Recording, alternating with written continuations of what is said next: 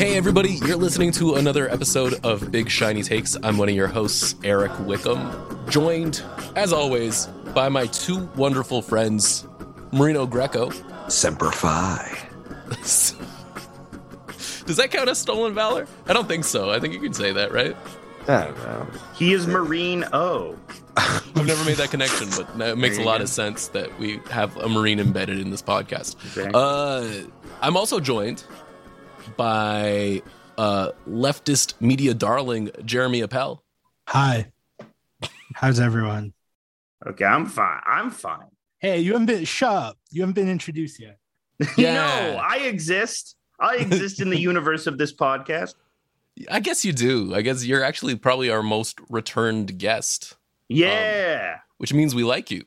Or at least the fans do. Yeah. I love you, fan. I love you, Big Shiny Takes fans. Together we shall create a better Canada. That's true. It can't get much worse. If you are not aware, for the folks at home, we are also joined by Alex from House of Decline. Alex, hello. How you doing? I'm glad to be here. We're so glad to have you back. Thank you again for filling in to be our emergency Jeremy a few weeks back. Mm-hmm. I was taken in the role. I was being very combative to various Edmonton political figures on Twitter in order to prepare. I was saying things like "this you" and then bringing up an obscure document where they were shitty. He had some city council agenda minutes. Yeah, exactly. I was taking those minutes. Well, it's very strange because a lot of the listeners of this podcast are out in Alberta. And so now I know so much more about Edmonton than I ever planned on knowing. Mm-hmm. And I'm very embedded in the goings on of Edmonton, Alberta, Canada. This is why we need to abolish the Discord. We will never abolish the Discord. Never. Blow it up. I love it so much. It's a beautiful community of Edmonton people. Yeah, no, I'm just kidding. You should all join the Discord and become patrons. Yeah. Which will allow you to join the Discord and be part of the community. As well, you also get bonus content like Eric and our friends from Imperial News are doing a series on Ezra Levant's masterwork called a book called Shakedown. I actually just listened to the first episode and I quite liked it.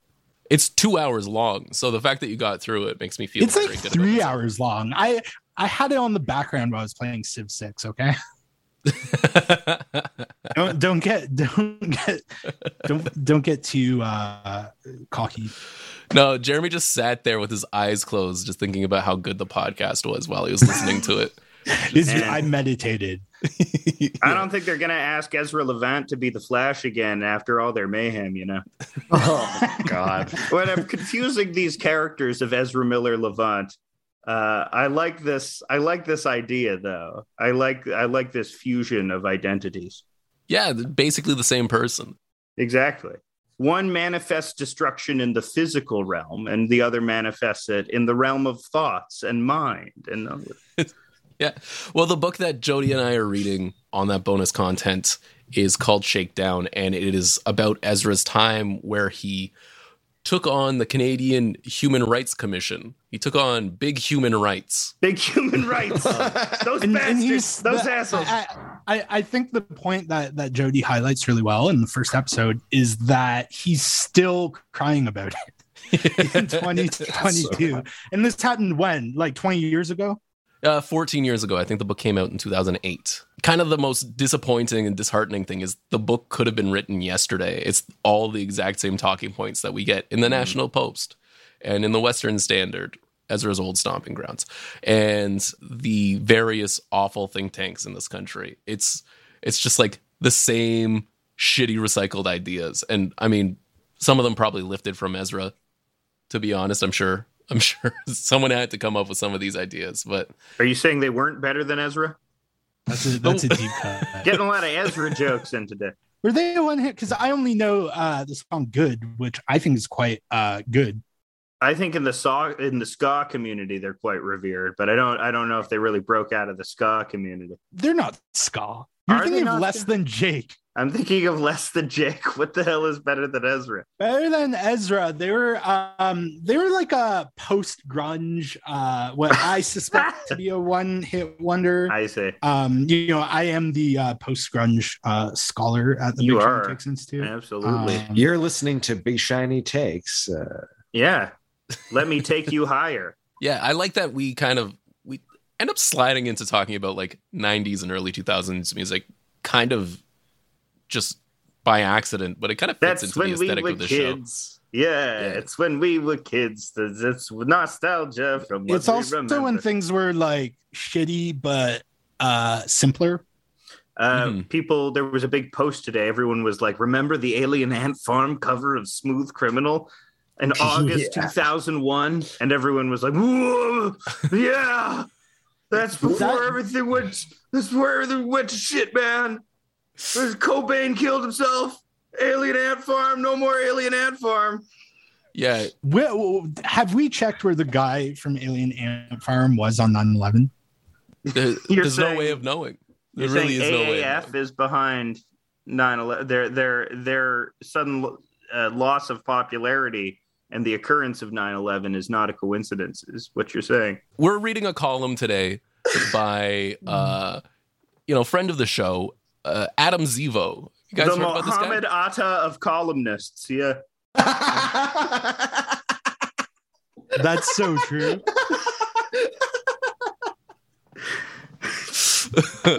This is going real smooth. He's an ideological terrorist. Absolutely, he is an ideological terrorist. He believes in nothing like they do.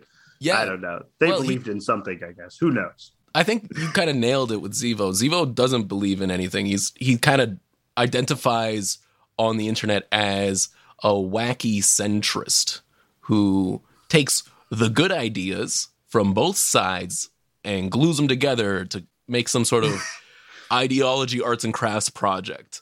And he's been very successful in his career doing that. I mean, he's done various spots on New Left Radio with Joe Roberts. He's also writes. He's totally not a Fed. Definitely not. Oh my God, his takes are so bad. And I am your gay correspondent. I am your special gay correspondent. Special gay correspondent, Alexander Hood. At the end of Pride ends with not with a bang, but with a whimper. This Adam Zivo article. Yes. And so we should probably talk about him a little bit more. Believes in nothing. We sort of established that. All these guys believe in nothing, though. Like, they're all just the most like deranged nihilists. Well, some of that. Warmington seems so dumb. He believes in his stupid. Like anyone that wears that hat believes in something. You know. Yeah, he's bought into the mythology of Warmington. But the thing is with Zivo is like he believes in nothing, but he's also like a self-described activist. You know what I mean? So there's like a very weird slant to everything that he does. He's a Kielburger type. He is a Kielburger type. Like a dead-eyed charity motherfucker. Yes. Again, you nailed it. Like, I think he took part in We Day. We Day. Yeah. We asked him about that before he blocked us. Yeah. I forget what he said, but it was something stupid that like, and you'll see this, this common thread you see that he likes to be like, I have nothing to do with them. I just photographed one of their events or whatever. Yeah, he wants to. But if you go to his website, he gives a very different impression. Yeah, he's got like very like corporate nonprofit energy to him, which is great because he's writing opinion columns in the National Post. Right, and he's like a liberal by National Post standards, you know. He like respectfully disagrees with Barbara Kay that like trans people should be exterminated. That's nice. Yeah, that's nice. At least he's willing to fight those battles. You know? But I mean, he also he did some on the ground, some really courageous. I have to hand it to him. War reporting, first in Warsaw and then all over Ukraine. Do you guys remember that? Yeah, no. Covering the war in Poland. Remember that? Yeah, he went clubbing in Poland, and actually, come to think of it, that was what got us blocked. I made fun of him for clubbing in Poland and like tweeting about it, like after he was trying to tug on people's heartstrings and say, I'm interviewing refugees and like hearing their harrowing tales, and it's like, yeah, it's fucking branding exercise for you, because fucking everything is, you clown. I think Jeremy has a really good point there, that this visit to Poland and Ukraine was a massive branding exercise, a branding exercise that I think has failed entirely, because the most attention that Zivo's got for his work, I think, online at least, has been from people clowning on him for cynically exploiting the suffering of others to get more attention for his columns, and also going clubbing immediately after, which is one of my favorite threads of all time. Between it was after Poland, before Ukraine, I think. Now I believe he's back, because I was actually going through the Zivo the Zivo archives aren't that deep, because he kind of was just forced down our throats like last year. Guess who's back? He was actually writing while he was in Ukraine, interviewing people about the horrors of war and how there are no Nazis in Ukraine. He managed to write a column about the Matt Walsh documentary, the anti-trans one, which I'm sure he respectfully disagrees with and thinks it's the fault of the left. That it's popular. He also, this is actually last year, he wrote about trans writers spoke out against militant trans activism. Why are people attacking her? Yeah, I'm sure it's not because they hate. It's a fight against the kookier elements of our. I like the left wing, but there are some kooky elements that we gotta, down on the kook.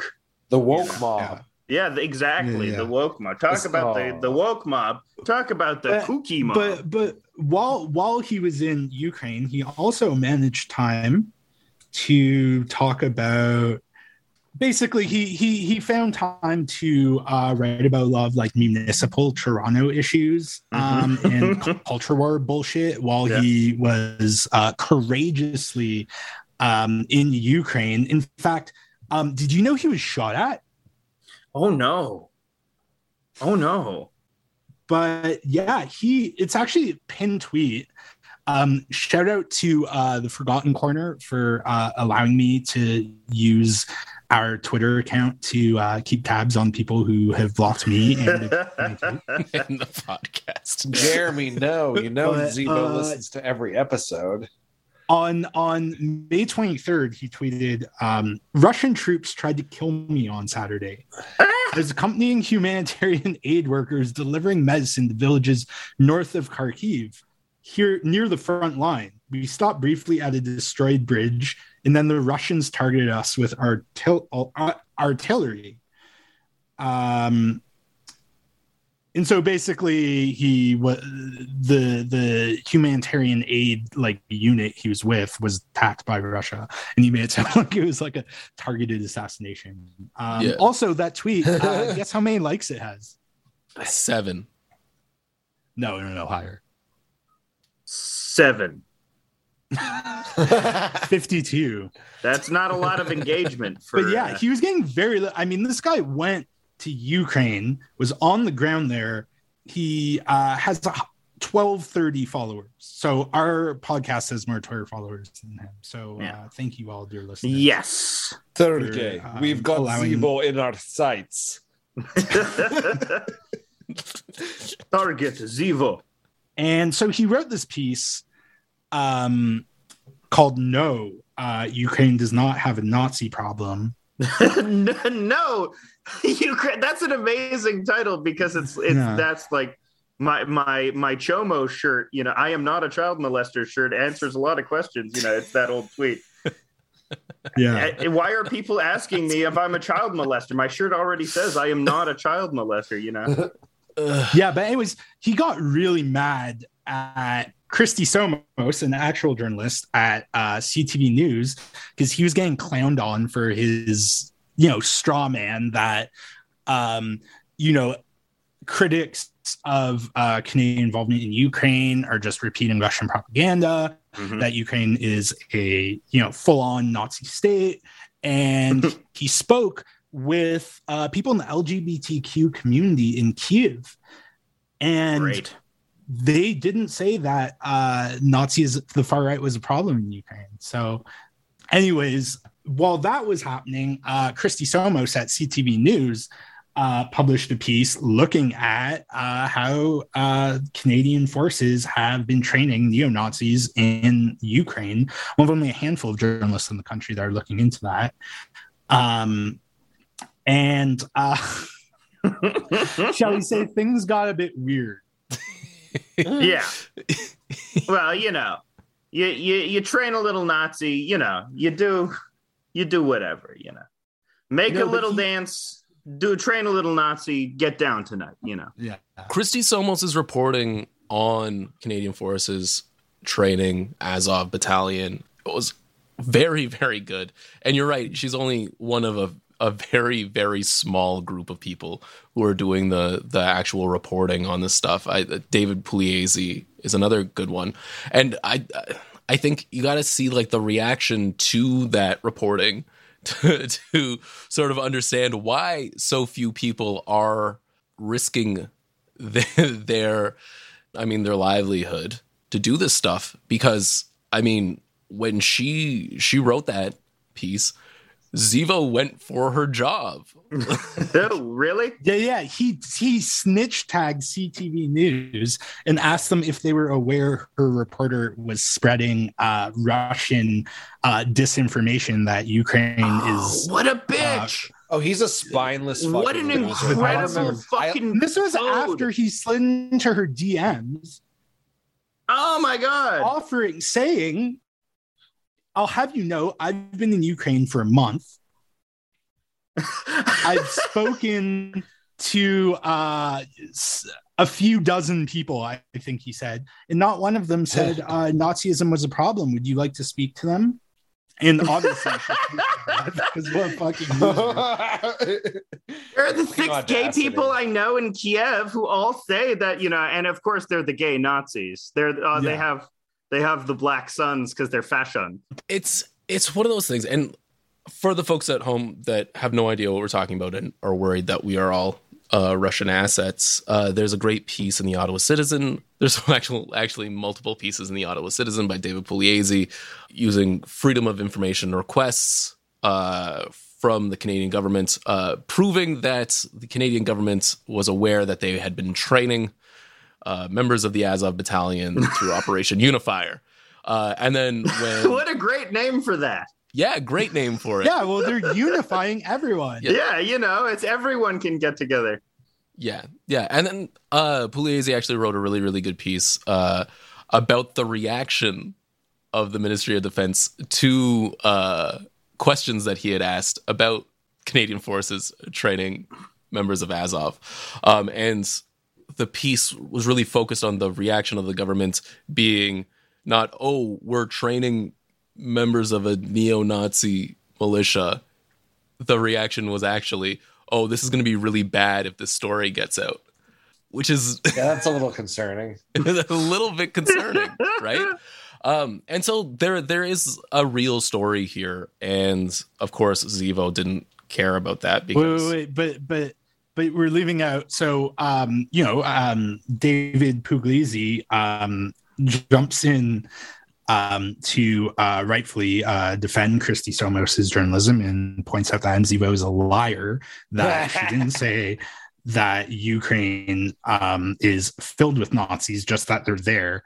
And she didn't, based on actual evidence and interviewing people that would know that's, I think she interviewed the Azov commander in Mariupol and was like, aren't you not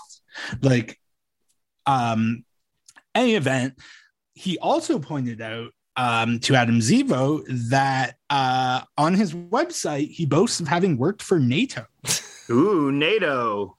They're the big guys. He was an intern, in fairness. He was just an intern, so he wasn't doing any heavy lifting. That's working. If you go to his website, he doesn't make it sound like he was just an intern who was like, he was just like, and I worked for NATO. Yeah. And then, yeah, exactly. He says, well, I was just an intern. But Pugliese then said, I mean, shouldn't you have to declare that conflict of interest when you're writing about a conflict NATO's involved in?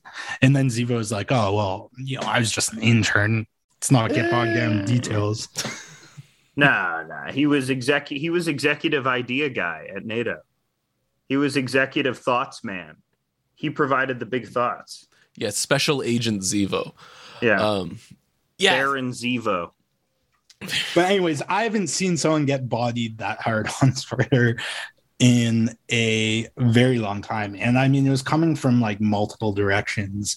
But anyways, he's back from Ukraine ostensibly, and just in time for Pride Month. Yeah. Yes. Finally. Well, part of the hook with Zivo is he's gay, right? He's like gay, but a centrist. And, he holds water for... I wouldn't even say he's a centrist. He's a right winger. He's a right winger. Just not... He's not... Like, it's the perfect, like, National Post branded, like, reasonable center-right guy who's actually a complete psycho and a narcissist.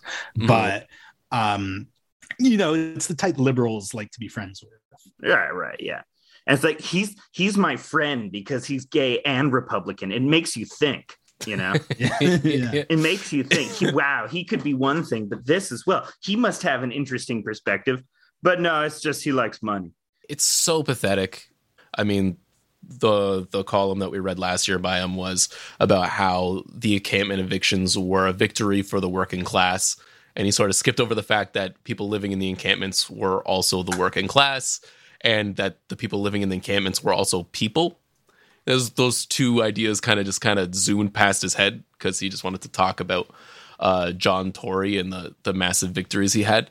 And I feel like this piece that we read or we're going to read is in the exact same vein, because he's talking about why we should have cops at Pride.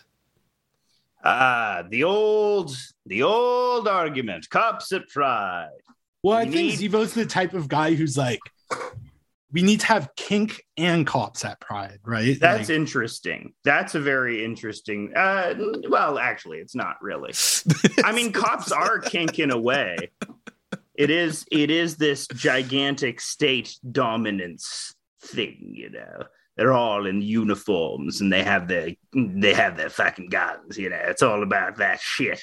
Yeah, it's all about putting you down, putting you in hang. Not equating the BDSM, the wonderful and lovely BDSM community, with the horrible and awful cops. If anything, I would want all the leather daddies on my side as we fight the wave of oncoming Keystone cops in the eventual war between the cool gays and the bad gays. Is this war coming? This is a war is coming, Eric. Have you never heard my incredibly homophobic world theory that really world events are just, people thought it was like the Jews controlling world events, but it's actually gay people, and there's good gays and bad gays on either side, and which one will you be? It's sort of like X-Men, I mean, that is X-Men is about that. It's Bryan Singer. Oh my God, awful Tara. He's one of the bad gays. He's one of the bad guys that we're going to fight in the war. We're going to take out the Bryan Singers. But yes, so this column is just like a 90-year-old conservative's argument about why the cops should never be held to account in any sort of symbolic way. But it's packaged up in a white gay man from Toronto. I find it very cynical and transparent. And I mean, I've come to learn to not expect more from the National Post, but this shit is so vapid. Mm-hmm. There's nothing there. There aren't even like deep arguments for why the cops should. It's the most shallow sort of talking points possible for why these historical brutalizers of the gay community should be included in Pride. Yeah, and it's very lazy as well. I find, and this is like, we'll get to this in the column, one of the things that I find really, really annoying about it is that Zivo is aware of the arguments why the cops shouldn't be taking part in Pride. He just doesn't engage with them in any sort of meaningful way other than saying, no, fuck that shit. we should have the cops there. This is a very nuanced issue, one which I have a pretty hard stance on, which is no cops at Pride. Fuck them. Yeah. Who cares? Who cares? No, this is going back to the whole like kvetching about the kooky left or the woke mob. This is like this comes from very direct experience with certain libs in my life who I have since cut out, and just like it's I don't need to make people who support these historical brutalizers this institution that I think needs to drastically change or be completely abolished, and that I don't think we should ingratiate ourselves to the people who like want to make police happy. I think we should be more mad about police brutality and injustices than that we should be about tone policing and being inclusive of the fucking cops. It's ridiculous. That's not what Pride is about. Toronto Pride especially is about money. Toronto Pride Toronto Pride takes in more money a year for Toronto than the Leafs. That's true. And with this consideration comes the consideration of bloodless, eternally privileged.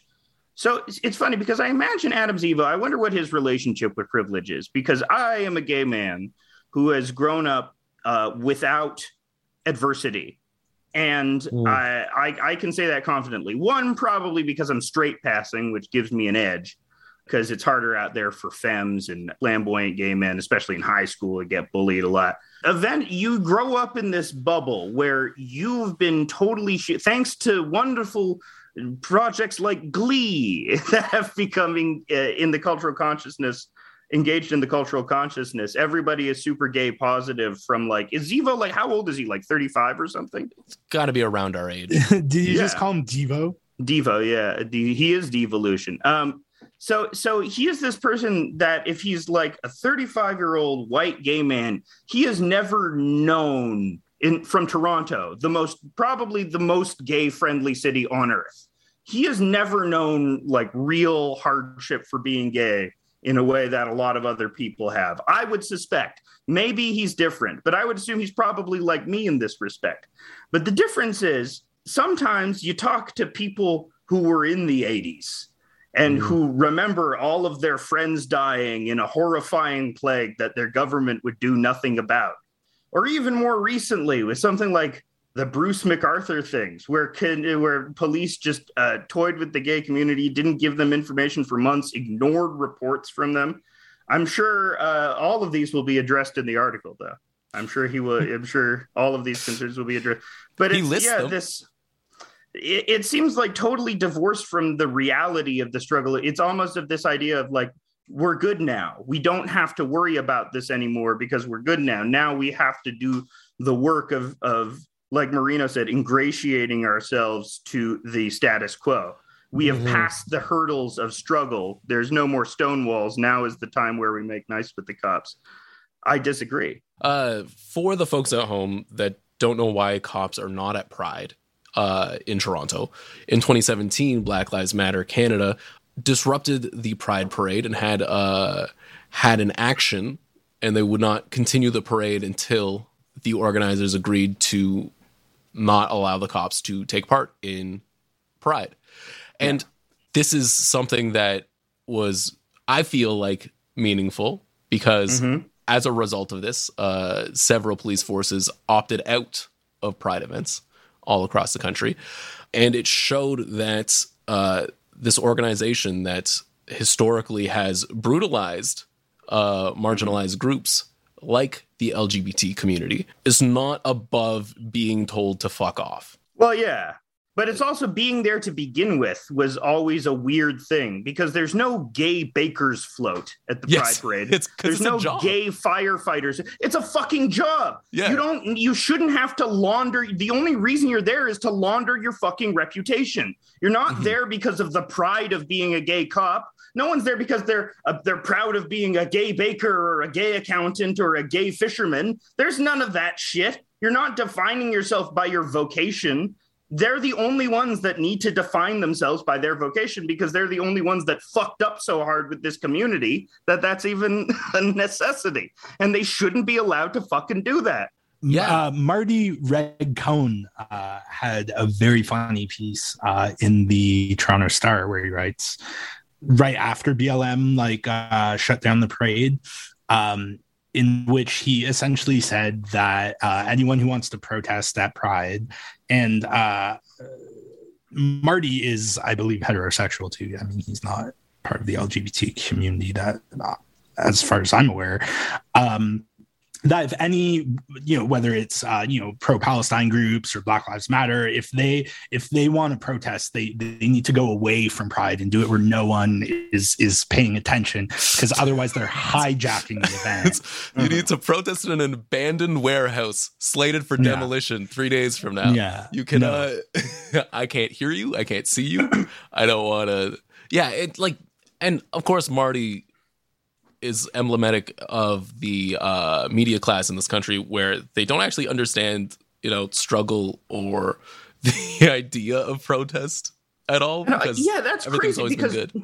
Well, Pride initially, as I'm sure Adam will address in the article, it started in Toronto because of the bathhouse raids. Mm-hmm. A cop occasion where cops went into bathhouses, beat the shit out of gay guys in massive droves in the early 80s.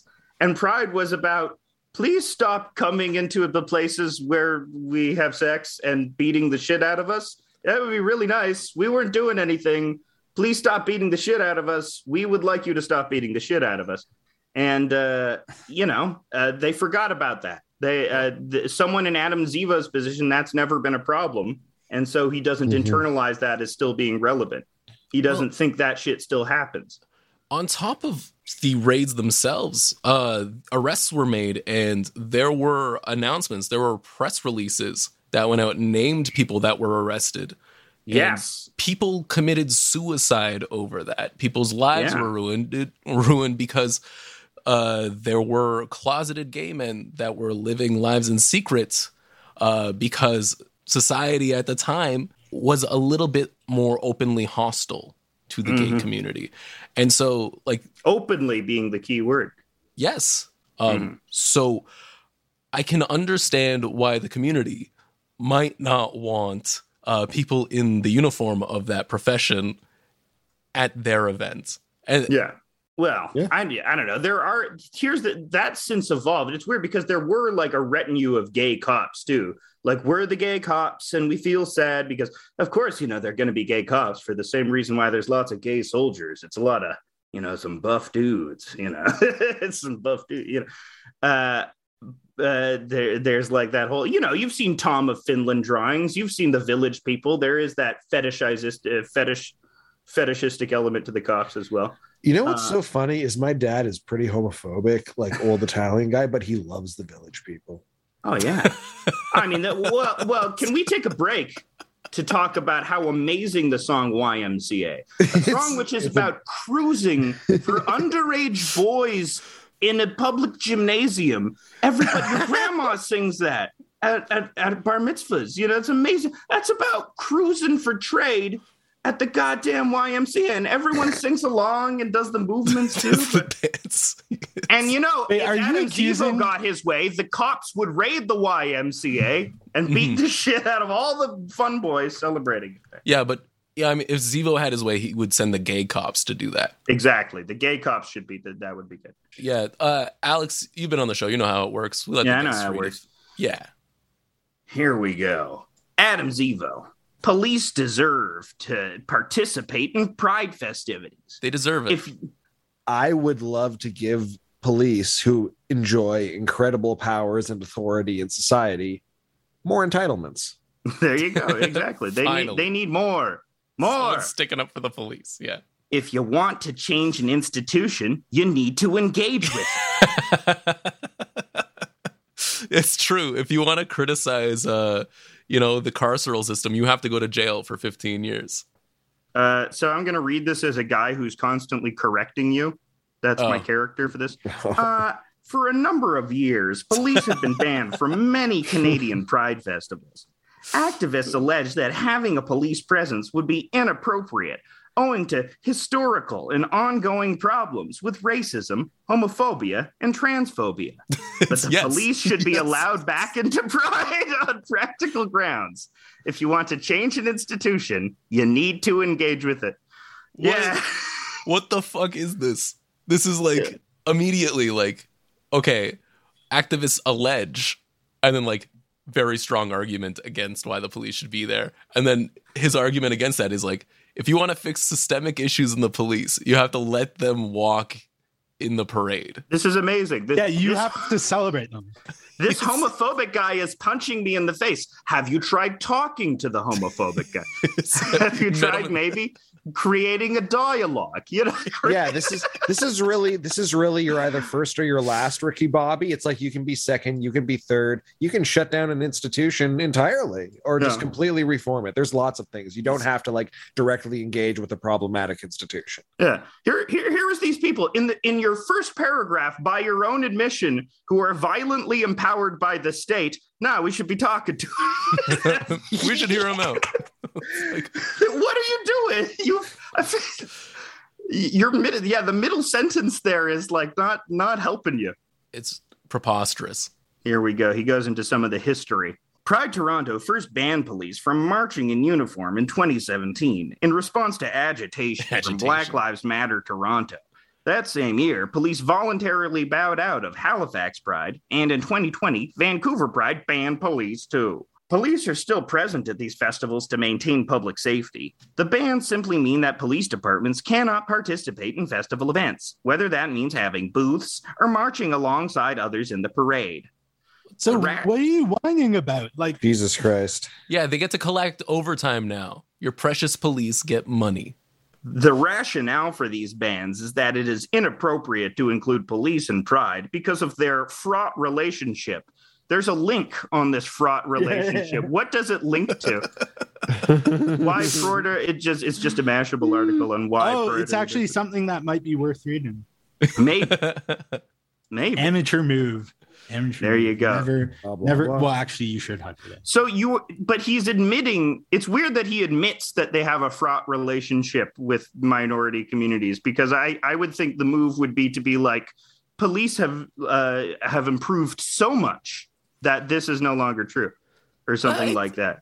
It's like one of those things. I was talking to Jody about this, about Ezra Levant too. It's like when people are trying to like make an argument in bad faith, they try and tie it into reality. But like, I think Zivo's failing here, because what he's doing is listing arguments about why his column is dumb as fuck and should not have been written.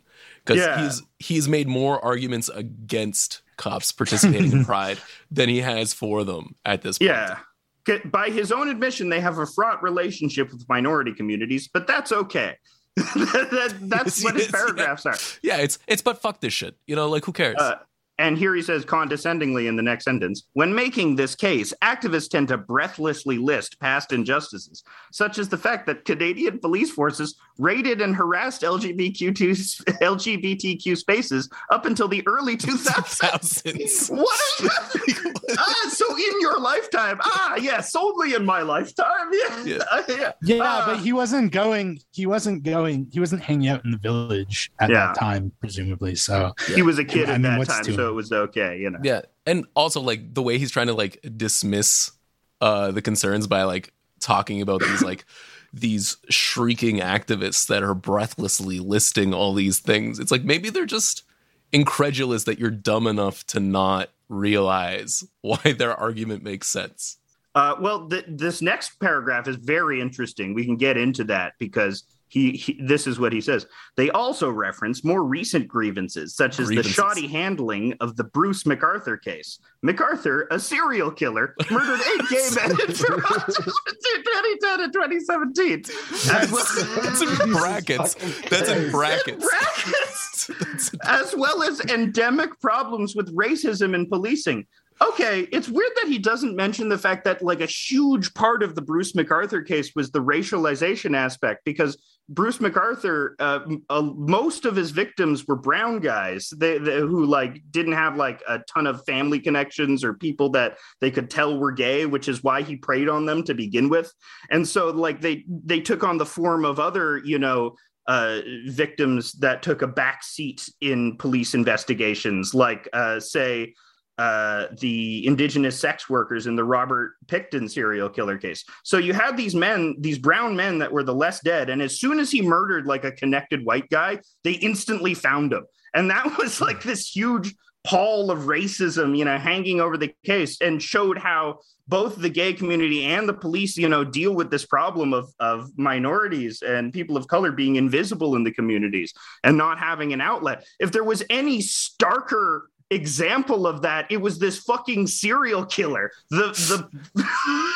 Could you imagine having the audacity to put MacArthur, a serial killer, murdered 8 gay men in Toronto between 2010 and 2017 in brackets and then not mention it again? That's an aside. Yeah. Oh, yeah. The biggest serial killer in Toronto history, who gay men reported frequently as having done assaults, you know, 10 years previous to when he was caught. And the cops just kept routinely ignoring it again and again and again, because it's the same thing with Jeffrey Dahmer. You know, when the cops found him, the kid had escaped from his cast, and they said, oh, it's just a gay thing. And they let the kid back with Dahmer because fucking cops don't know about gay people. Fuck him. Man, I love how Zivo is like advertising that he's a sociopath. He's like really hammering it home too, because like I know where this article is going. He's gonna be like, yeah, you know, you gotta be like reasonable. I'm so fucking reasonable, man. I don't care about fucking anything. I have no fucking morals or values. Like, dude, yeah, we get it. You're oblivious to these fucking horrible things, and you're willing to give the cops a pass to entertain this like ideal or of like this like honestly very self-serving self-superior ideal that you are the most reasonable and the most inclusive. It's the same old fucking shtick with all these centrists. Yeah, I mean, there's a reason he doesn't point out those things you mentioned, Alex, those details that are pretty important. That's because he's already undermined his own argument like so many times. Like he hasn't given a compelling reason yet as to why police should be in pride. So he doesn't want to, you know, I'd assume at some point he will at least make, you know, pull together some sort of case as to why cops should be in pride. I knew we were getting to that, but yeah, absolutely. Yeah, he's so far listed a lot of good reasons as why they shouldn't. His only reason has been like an abstract reason, which is we should build bridges. Like there needs to be what are the concrete examples of building bridges that you can give us? You've only given us concrete examples of how the cops have alienated themselves from the gay community. Like he's front loaded all the examples, which is very interesting. Not how I would have done it. What do you want? Yeah, well, I guess you're just not as big a dumbass as him. Maybe I'm not as smart as him. He's playing Zivo chess. You know, he's got Zivo chess in the mind. He's making all sorts of moves. And he goes on to say, banning police is thus a way of creating accountability, while supposedly making Pride more inclusive, in scare quotes, for marginalized groups who might feel unsafe. Also in scare quotes. Man, this is so fucking condescending by the very presence of police officers. Why are you suggesting that minorities wouldn't feel safe with police officers? Have you not been paying attention to the last entire history of the country? Have you not? What are you? Why would you be assuming this is false? Why would you say that marginalized groups don't feel unsafe with the cops? That's not something you can dispute. That's a fact. Yeah, no, he's got like goldfish memory in this column because like this is right after a paragraph about Bruce MacArthur, right? Like this is his argument is get over it, I guess, or just like, hey, like I'm sorry you're so triggered by the cops. It's so shitty. Yeah, he's really not trying. It's the classic right wing, like, oh, that's in the past. We need to move forward together, right? I mean, that's why Ford pardoned Nixon, right? Because whatever, he did some criminal stuff, whatever, that's in the past. We need to move together as a nation, right? And it's funny how that only tends to work in favor of people with power and influence. Yeah. Right. Well, I'm sure he's fine. I'm sure he's gone through many a struggle, Adam Zivo. He's been to Ukraine, Yeah, it's true. It's Yeah, you got shot at. I've covered wars, Isn't that the line in Dead Rising? Remember Dead Rising? It was a good game. Adam Zivu goes on to say, if the safety argument should be met with skepticism, because anti-police voices tend to make a show over how fragile they are. For example, in a 2017 CBC opinion piece, two queer academics wrote, "For many, just the sight of a police uniform is enough to trigger a full-blown panic attack. This rhetoric, which is like something out of a parodic comedy skit, is normal for these circles." What an asshole. What a prick, yeah. Fuck you. You actually, what do you do? You see a cop car and you're like, oh, hey, a cop. That's great. I feel much more secure. Get the fuck over yourself, condescending prick. Fuck you, Adam Zivo. Eat shit. Yeah, it's so dumb. And also, like, this is, like, again, condescending to anybody who possibly has any sort of consternation when they see someone in a uniform. Yeah. Like, the idea. Here's a black queer man breaking down in front of a cop. This is like something out of Mr. Show. This is like a comic. This is Monty Python. This is like a parodic comedy skit. Oh my god. It's so dismissive and it's so condescending and it's I'm so sorry. It makes you so sad. And like all of this stems from the fact that Adam Zivo is he cannot see outside of himself for a second. It's why he used Ukraine as a branding exercise. It's why he pretended that the encampment evictions were a victory for the working class because he could use the park now. I feel safe around cops. Seriously. So everyone should feel safe around cops. Do you want to jump back into this one? Oh, yeah, absolutely. And it gets so fucking condescending.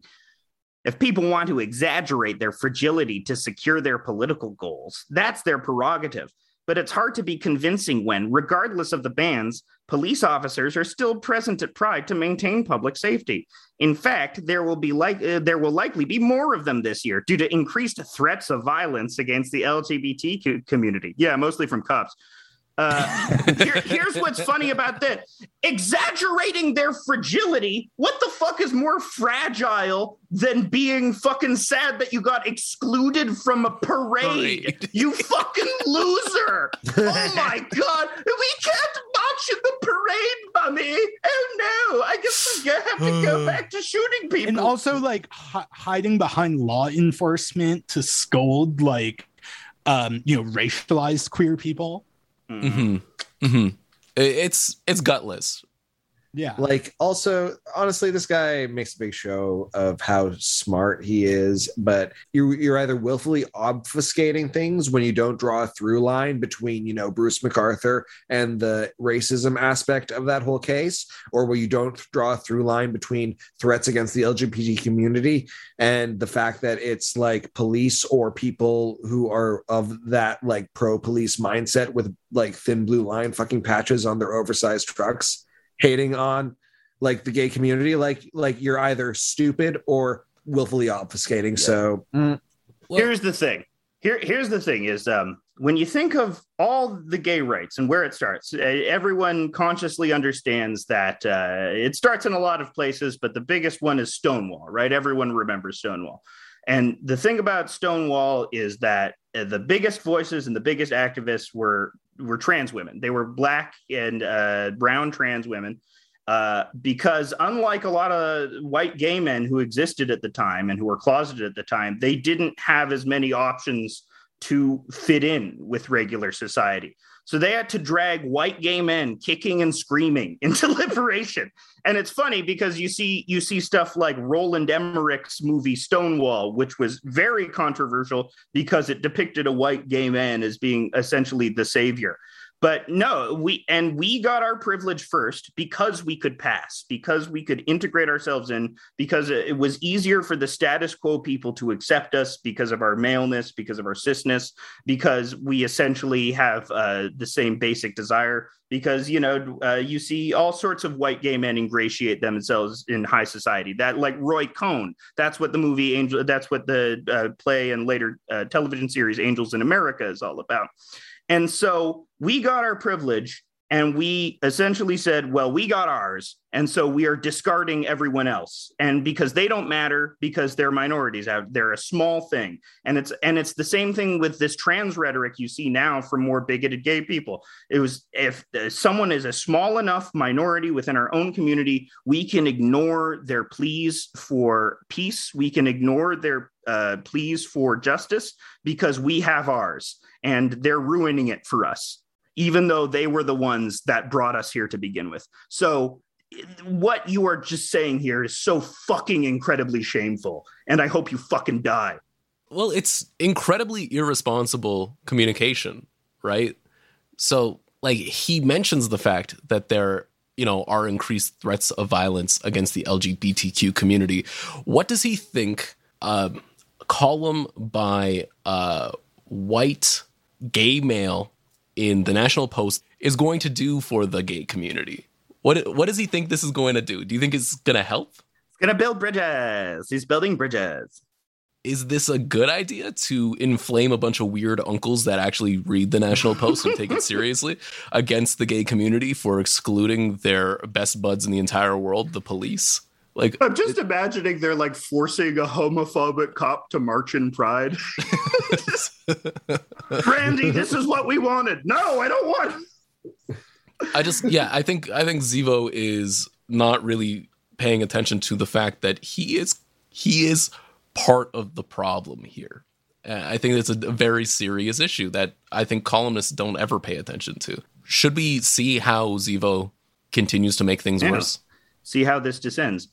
Somehow, to anti-police activists, it's more triggering to see a police officer waving a flag in a parade separated from everyone by barricades than to see a police officer wandering around the festival grounds doing his or her job.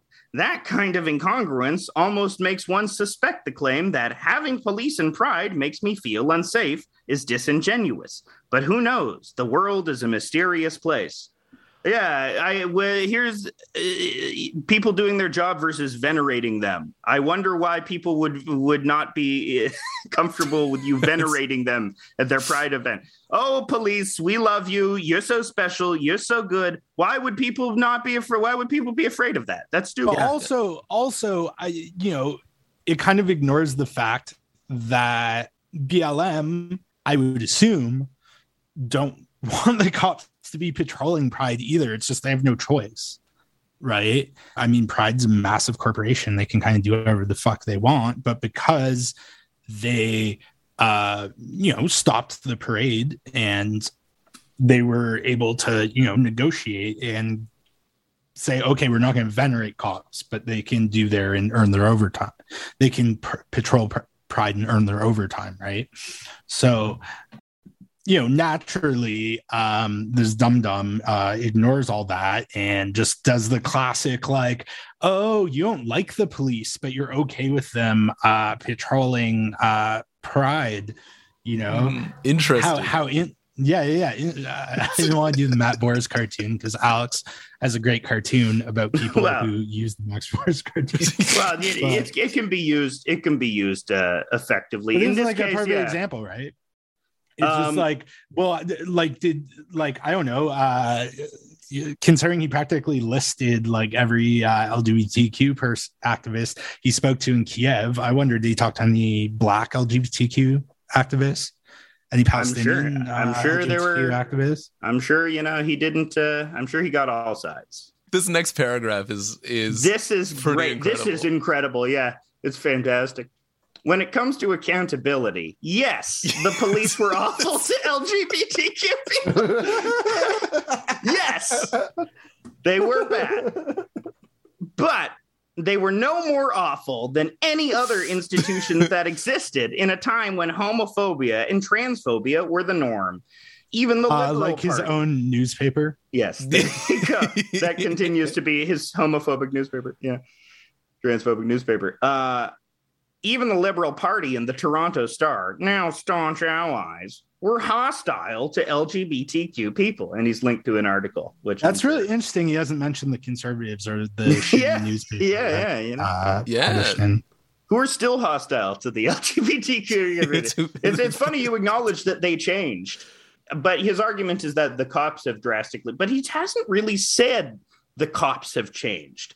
In no part of this article does he say that the cops have changed since the 80s yet. It's very interesting. He hasn't made that yet. I guess he makes it here. Here we go. But the police, there's still more. And then they changed, and the past became water under the bridge because forgiveness is necessary to social progress. Did it become water under the bridge? Did we? Was it? It's still good to remember past injustices. In fact, you brought it up right now, just a second ago. So it's not really water under the bridge, is it, Zivo? Is it, Zivo? But that's also like typical, like, okay, libs. Well, did you know that the Democratic Party supported the KKK? Mm-hmm. Yeah. But who supports it Checkmate. Yeah. I think we can get into whether the Liberal Party is a staunch supporter of the entire LGBTQ community or if they're just, Yeah, you still can't donate blood if you've had if you're a man who's had sex with men. I do it anyway. I lie about that. Yeah. They are surface level supporters because it would be unpopular not to be. Yeah. And that is how the Liberal Party operates about everything. Yeah, on everything. Really. Yeah. We're general, centrists, like liberal centrists in general. Like Obama was anti-gay marriage up until the third year of his presidency, right? I bet Zivo was probably one of those gay guys up until Obama said he was, for gay marriage. He was like, should we be able to get married? Maybe we just don't deserve it, guys. Maybe, but marriage is between a man and a woman, okay? Let me be clear. I think it's icky. But I'm thinking about it. Like homophobic. Let me be clear. I never said I never thought about it. Few beautiful men in my law school class. But, who has it? I like cigarettes, oral fixation. Thought of wrapping my lips around a penis. But Michelle said, no, it's too gay. Blame Michelle. She's the homophobic one. Oh my god. That's my bi-curious Obama. That's everybody amazing. loves bi-curious Obama. It's staying in. Here we go. But the police uniquely are not forgiven for the past or recognized for their evolving inclusivity. Queer activists constantly evoke old history as if the 1980s were yesterday. Ah, yes. Yeah, he literally just said that cops were brutalizing LGBTQ people as recently as the 2000s. And then brings up Bruce MacArthur, where the murders extended till 2017. What are you talking about? What are you doing? And it's not as the 80s weren't long ago. There are people that you can walk down the street in the gay village and say, remember the 80s? Yeah, I remember that. All my friends fucking died of AIDS because the people that you currently support didn't do anything about it. I love how the police are inclusive now. Thanks for that, Adam. Yeah, I like when people just go it's ahead. very funny. He links to an article and all the examples of the times when police were awful to gay people, but he doesn't link to an article when he mentions evolving inclusivity. Why could that be? Why could it be that they have not evolving inclusivity? I'm surprised he didn't link to like Toronto Police's like HR page. Where he talks about and also I mean data backs it up that police forces are overwhelmingly white and male and heterosexual, right? That police does have problems recruiting various minority groups, and you have to wonder why that is. Yeah, he should have linked to a Twitter video of a cool cop playing basketball with some kids. Yeah, absolutely. That would have been an example of their inclusivity. He should have just linked to Serpico. It was just a YouTube clip of Serpico. That would rule if that happened. But that would redeem Zivo in my. But he's not clever or interesting or cool. So or funny or funny, good at his job. Yeah. Or good in general. Yeah. It's kind of a waste of space. Yeah. Just like a block of nothing, like a big old block of nothing. Here we go.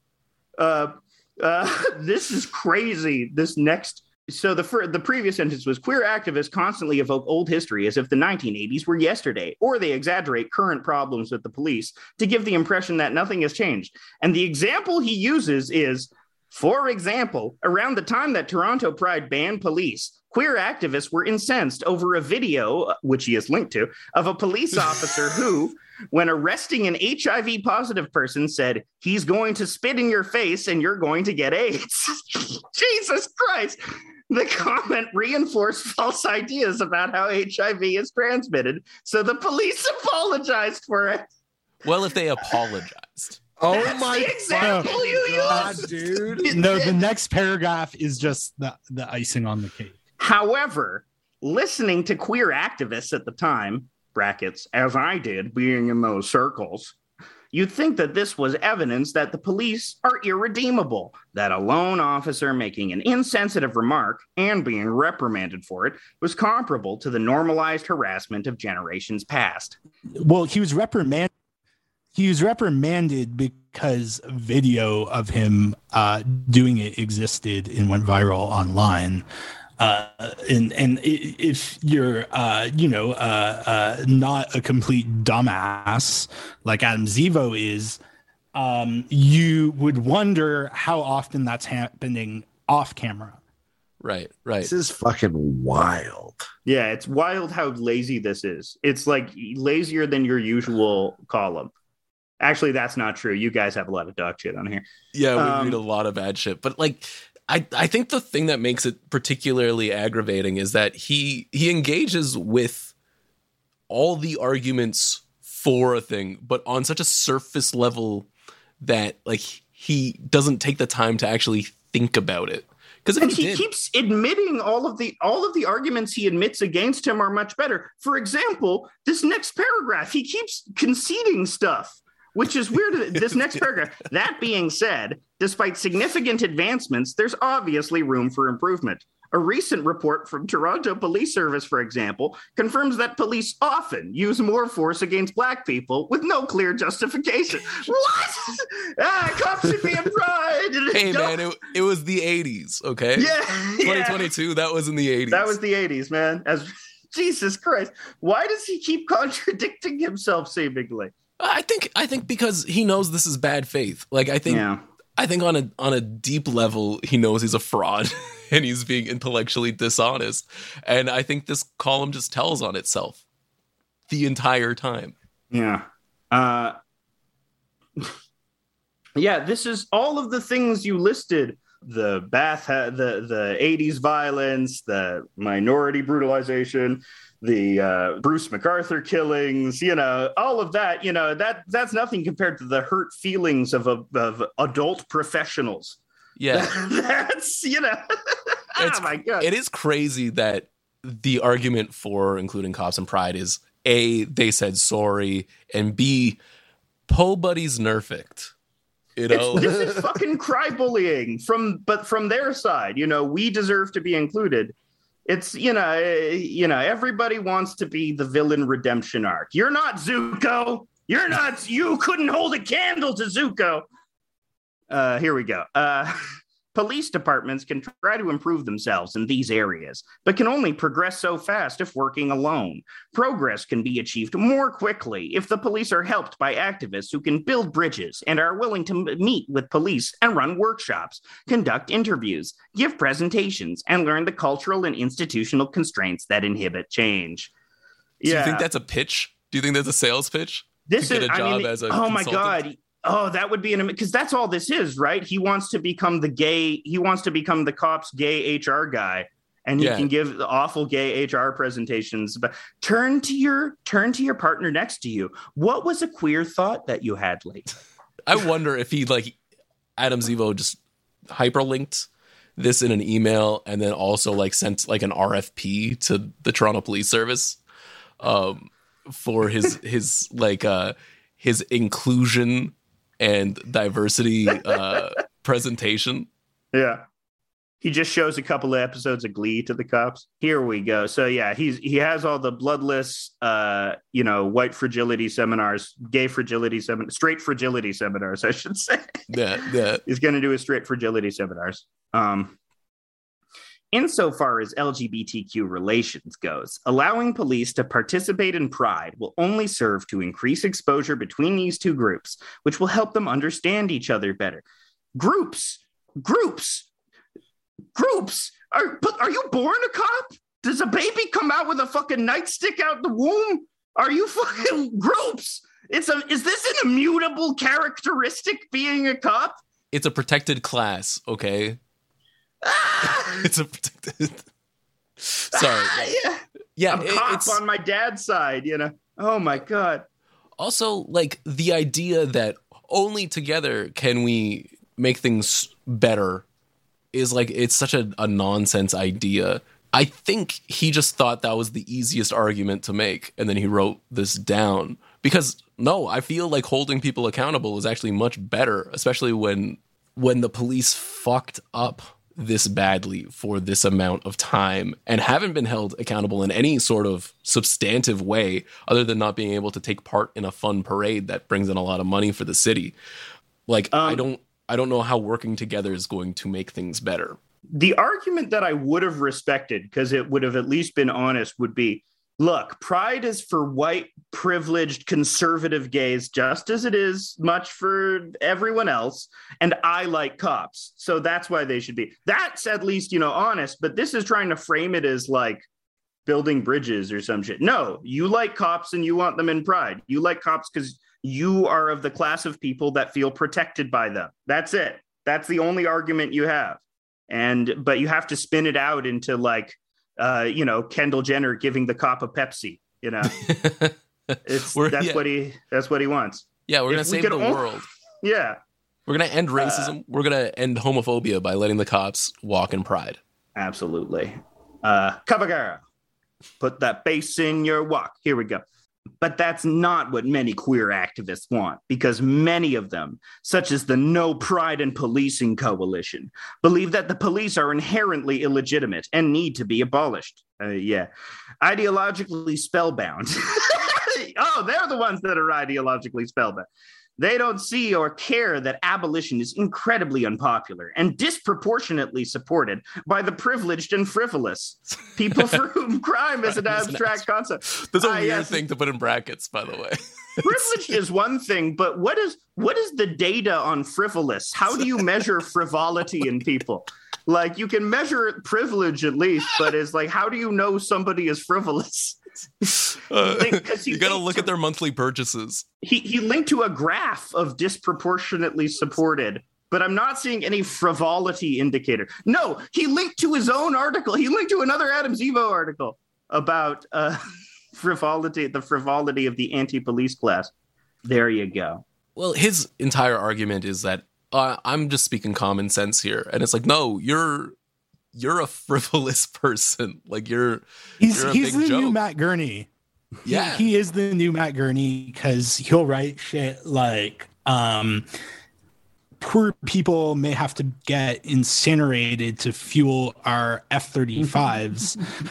I'm not saying that's a good thing or a bad thing, but that's just the way it is. Yeah, sorry guys. I'm just putting it down. And like look, I'm reasonable. I'm willing to talk to people who disagree with me, but also what I'm saying isn't actually what I'm saying. Mm-hmm. Yeah.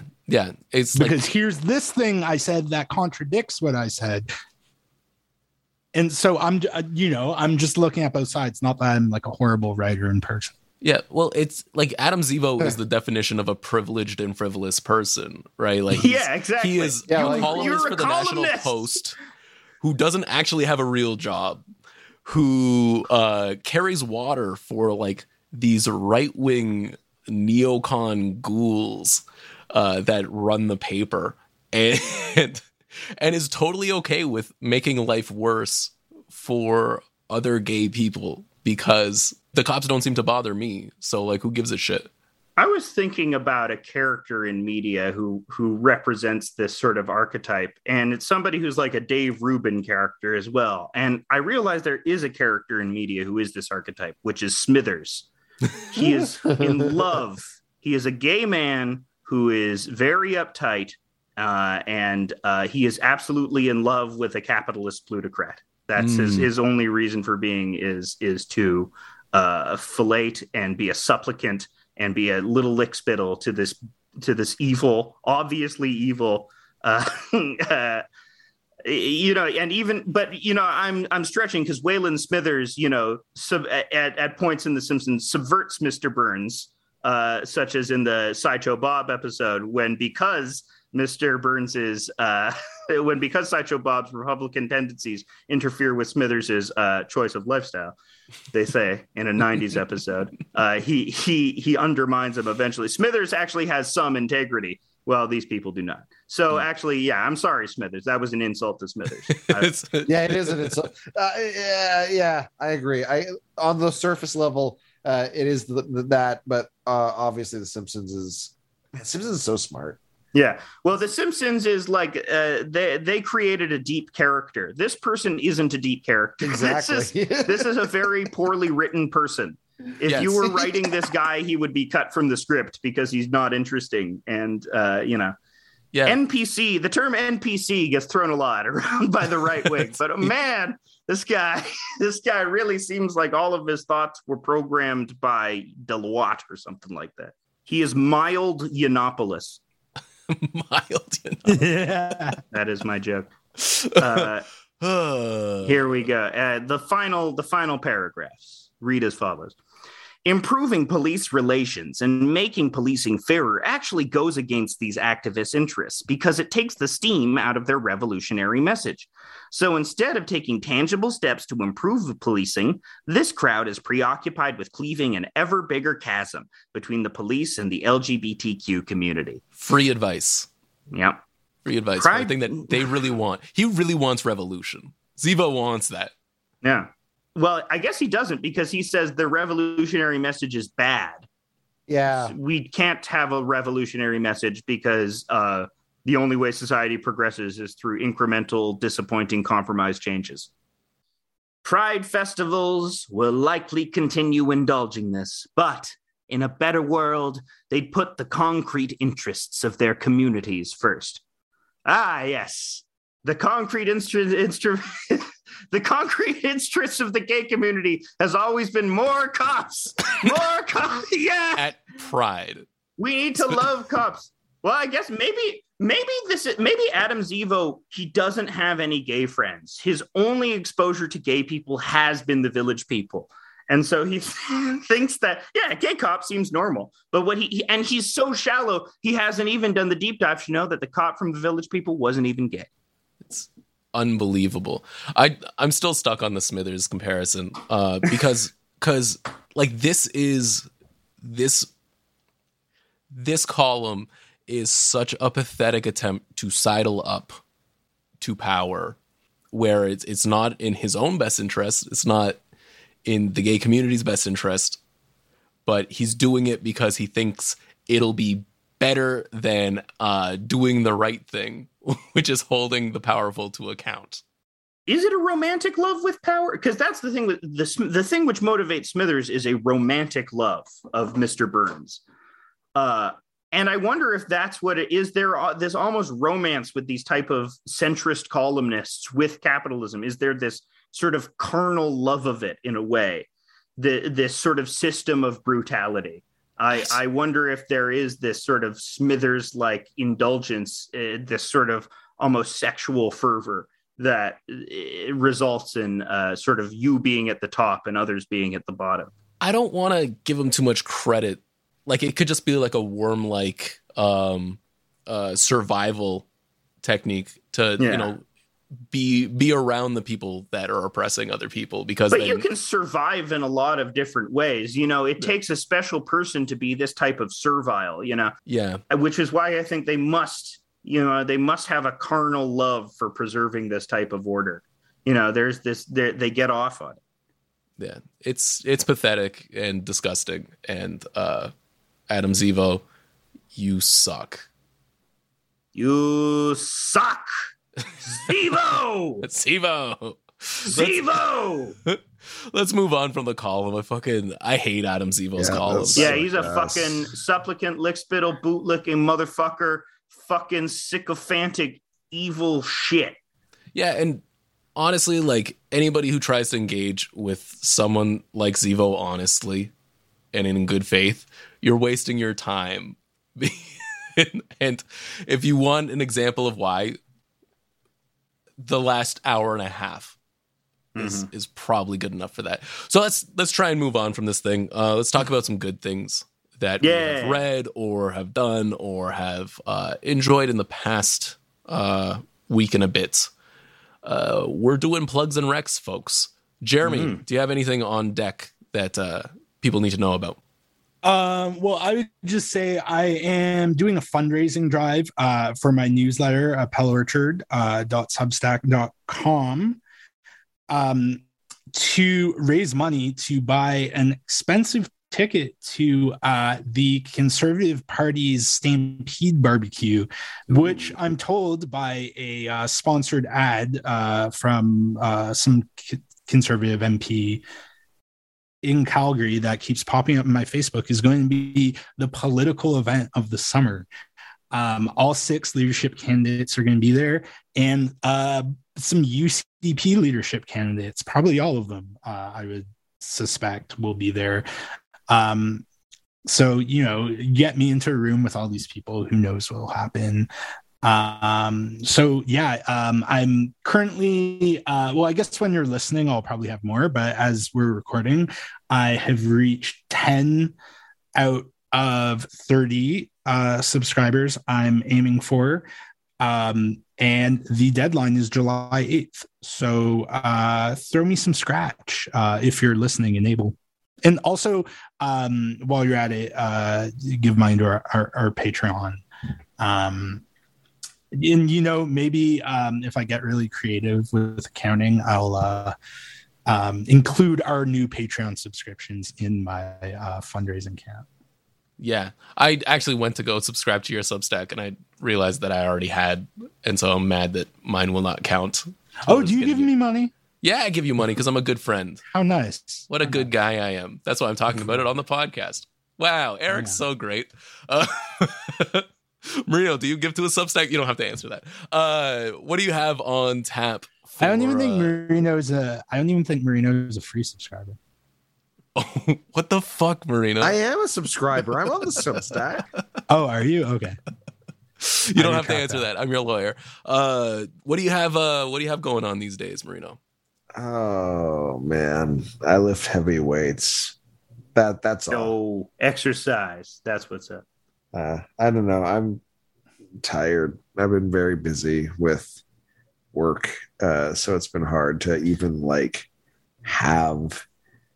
Once you start a new job and then you start exercising, and when you're also living with your parents and can't really relax, and it seems like you're in a time loop because the last time you were living with your parents was 2016, your dad was discovering 24, and now it's 2022 and you've moved back to him and he's discovered Disney Plus has 24 and he's watching it all again. It's like this cyclical Groundhog Day on a 5-year loop thing. Anyways, I'm okay. The lifting heavy weights helps. So what you're saying is 24 is your recommendation. Yeah, like half hearing 24 out of in this open concept house where there's no door to the goddamn basement is my fucking entertainment.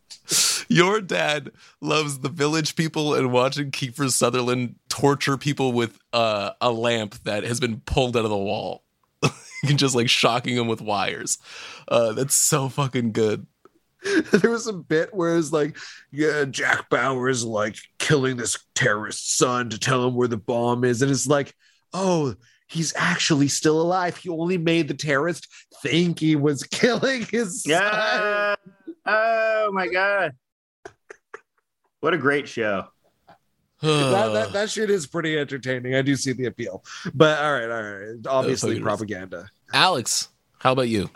Look at me on twitter.com/House of Decline. That's HAUS of Decline. You'll see my funny comics.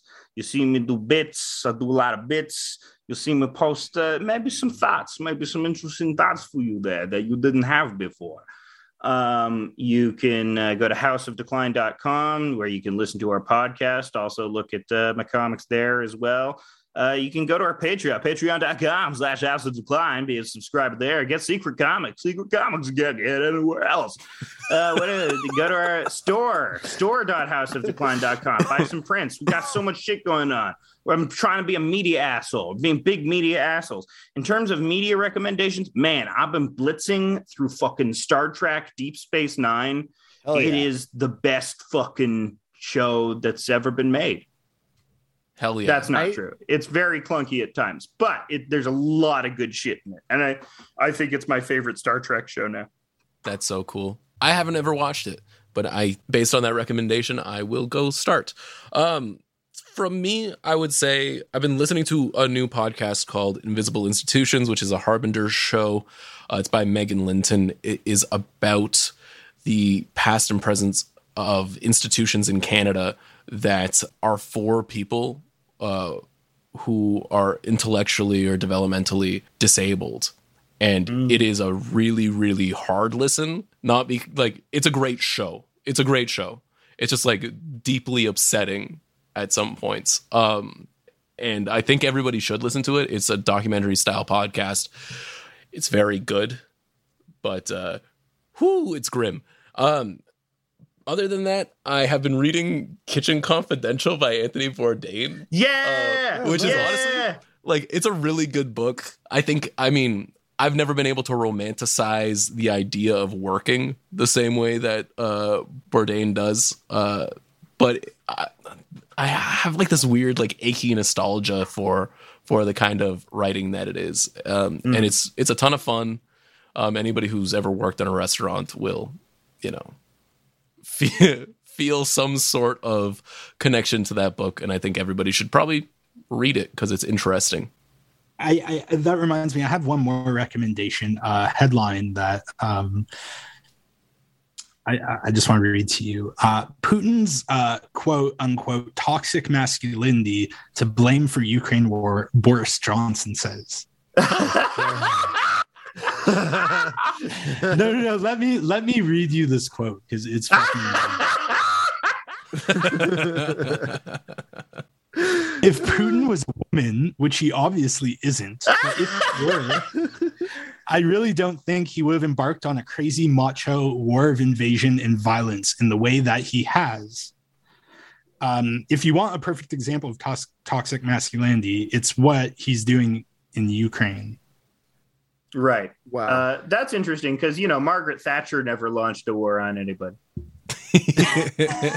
Yeah, that's true. She was famously for weird nationalistic reasons that over land which didn't make that. At least the land in Ukraine makes strategic sense. What did the Falklands mean? Nothing.